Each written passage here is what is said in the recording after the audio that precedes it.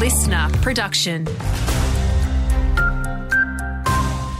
Hey there, it's Andrew Shaw with the latest. It seems like the sea change is over in regional Victoria, with less people making the move from the city. New data from CoreLogic shows house prices are falling in many areas like Gippsland, or only making slight gains in others. Tim Lawless from CoreLogic says a lot of people migrated to the regions during the pandemic, and that drove property prices up 30 to 40%. But since then, we have seen a reversal of a lot of those migration patterns that are really driving housing demand into regional Victoria. So fewer people are leaving the capital cities to come to the regional markets, and more people are leaving the regional markets to come to the capital cities.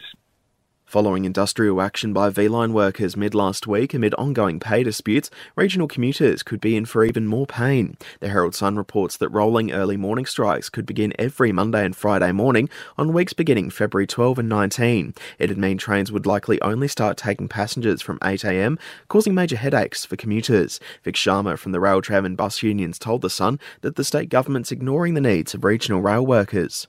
Gippsland police are investigating a serious collision yesterday afternoon in Longwarry, a man believed to be in his 30s receiving treatment for a chest injury. It's thought the car crashed into a tree, with any witnesses or those with dashcam footage asked to call Crime Stoppers. And confirmation of a weather record in Shepparton for January, a storm on the 3rd bringing more than 78 mils of rain, becoming the highest amount of rainfall received in the area on a January day.